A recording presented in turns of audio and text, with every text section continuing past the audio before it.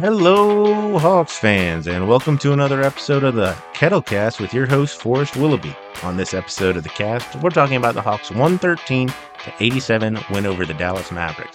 The Hawks use a suffocating defense to shut down Luka and the Mavericks and get huge performances from Cam Reddish, Trae Young, DeAndre Hunter, and John Collins. Without further ado, let's get into it.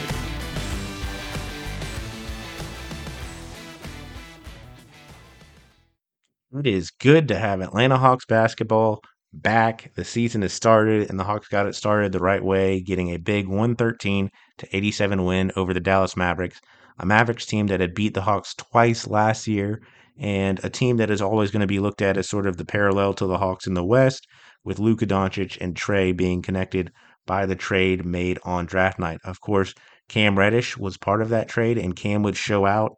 He would have 20 points off the bench, but it was just so good to see State Farm Arena rocking.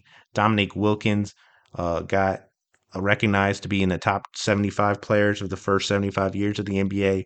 And it was just an awesome scene to have the Hawks play so well in front of the home crowd and be able to see their draft picks get into the game at late in this one.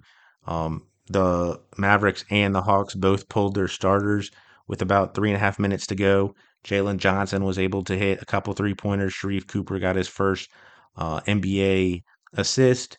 We got to see Skylar Mays hit a 3 pointer, and it was just a wonderful night and one where the Hawks defense really did a nice job against a Dallas offense that had been so good last year. But getting into this game, it was one where the Mavericks got out to the early start. They were able to build a 8-point lead, 10-2 at the very beginning of the game before the Hawks went on their own 12-0 run to take the lead. The Hawks' second unit, comprised of Kevin Huerter, Cam Reddish, Gorgie Ding, Solomon Hill, and DeLon Wright, were able to build a lead and have the Hawks leading at the end of the first quarter, 22-20.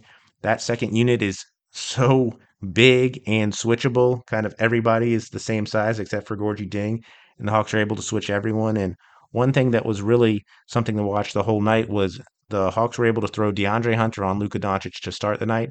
And then whenever DeAndre Hunter went off the court, Cam Reddish was able to come in and provide the same defense. And Luka had a almost triple double. He had 18 points, 11 rebounds, and 7 assists, but he also had 5 turnovers. And one thing that both teams had to get used to is the officials let this game go. There were not a lot of fouls. In fact, the Mavericks were 12 of 13 from the free throw line. The Hawks were just 8 of 9. The new rules really focusing on making sure that players are making basketball plays and not really trying to flop for free throws. The officials were not giving calls to either side, and I thought both Trae and Luka early on were really frustrated with the officiating. Trae was able to get to the free throw line a few times, but that was a noticeable difference in this game and really allowed this game to kind of be more free flowing. This was one where it was shown on TNT, and um, Stan Van Gundy was one of the announcers, and he noted that the game had a really nice pace to it, and that was often because the officials were not calling a ton of fouls. But the Hawks did a really nice job on Luka. Again, DeAndre Hunter and Cam Reddish were the main part of that. Now, again, that second unit came in at the end of the first quarter, was able to build a little bit of the lead, and then they pushed that lead all the way up to double digits in the second quarter, with Cam Reddish having 8 points in that quarter. Trae Young was also able to score 7 points in the second quarter, and the Hawks were able to push their lead to seven with a 51-44 lead at halftime. The Hawks were getting contributions from not only the starting unit, which all ended the game with double digits. That's Trae Young, Bogdan Bogdanovic, DeAndre Hunter, John Collins, and Clint Capella. Clint Capella, in particular, looked very good after not playing a lot in the preseason. He made all of his shots. He did miss one free throw.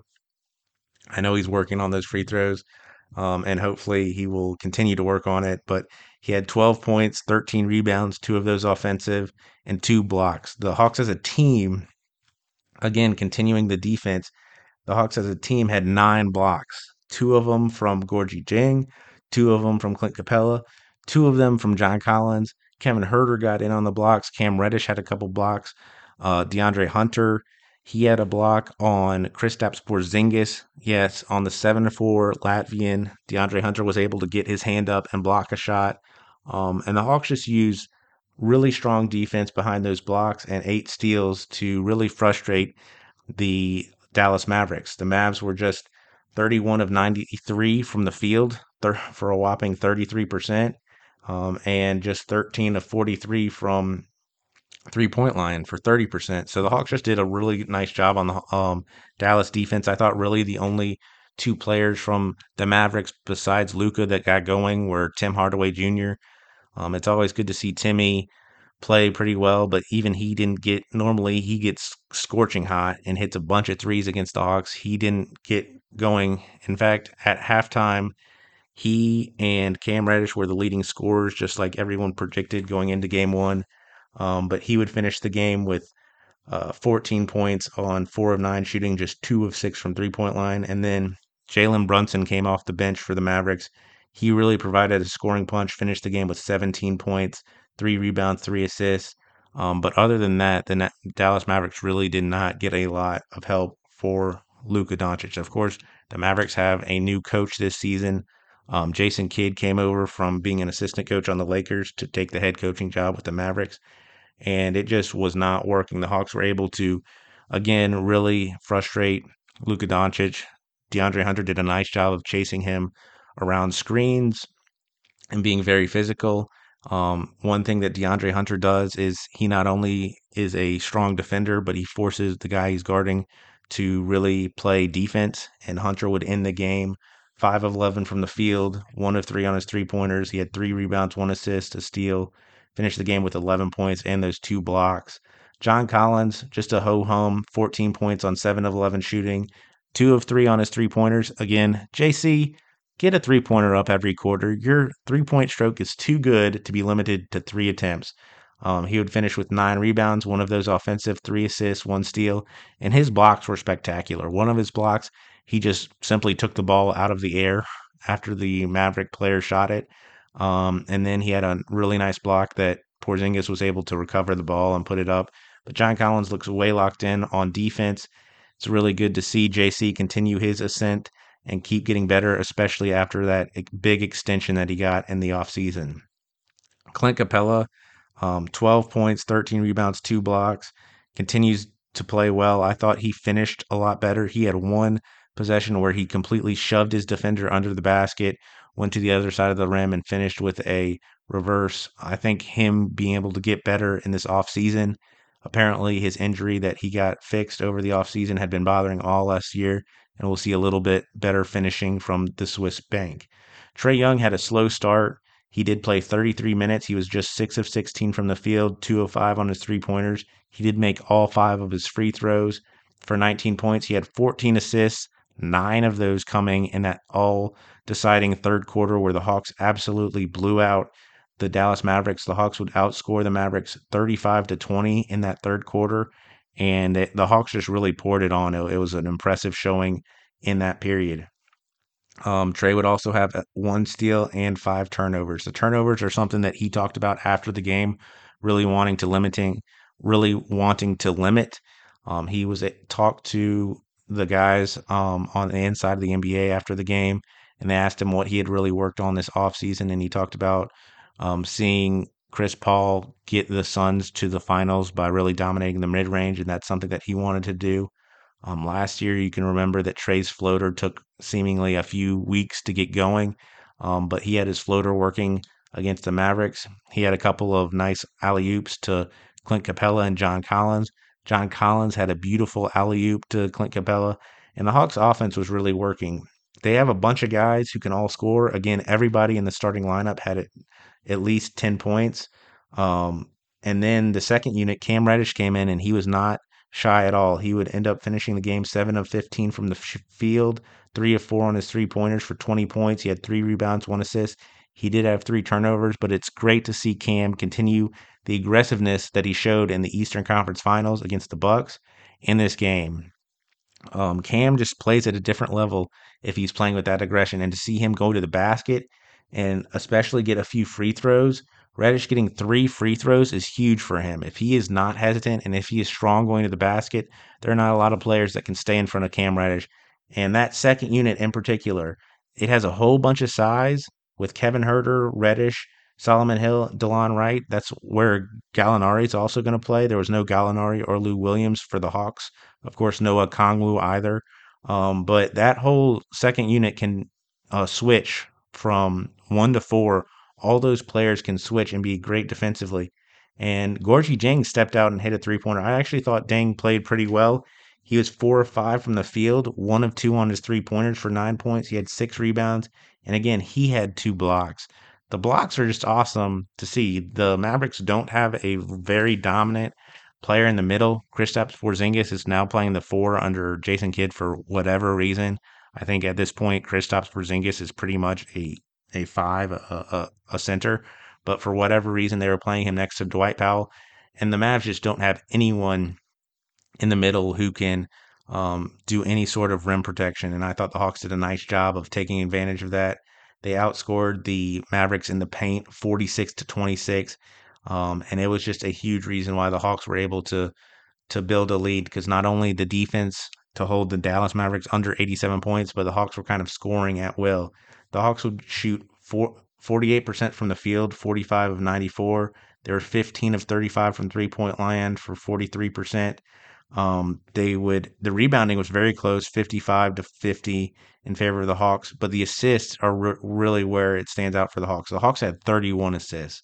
If the Hawks are able to get 31 assists, they're going to win a lot of games. That just shows you how much the ball was moving, finding the right guy, and guys were scoring the ball. The Hawks also won the turnover battle. They turned it over 13 compared to 15 by the Dallas Mavericks. Getting that turnover margin, that turnover number under 10 would be something I would hope that the Hawks strive to do. And then just owning the paint and then bench scoring. The Hawks were 44 points off the bench compared to the Dallas Mavericks 35. And I think that kind of underscores how much the Hawks bench really dominated. In the first half, the Hawks bench carried the Hawks starters and really built that lead for the Hawks going into the second half, where the Hawks would have the explosion in the third quarter and were able to get Jalen Johnson, Sharif Cooper, and the rest of the bench guys into the game. But huge win for the Hawks to start the regular season.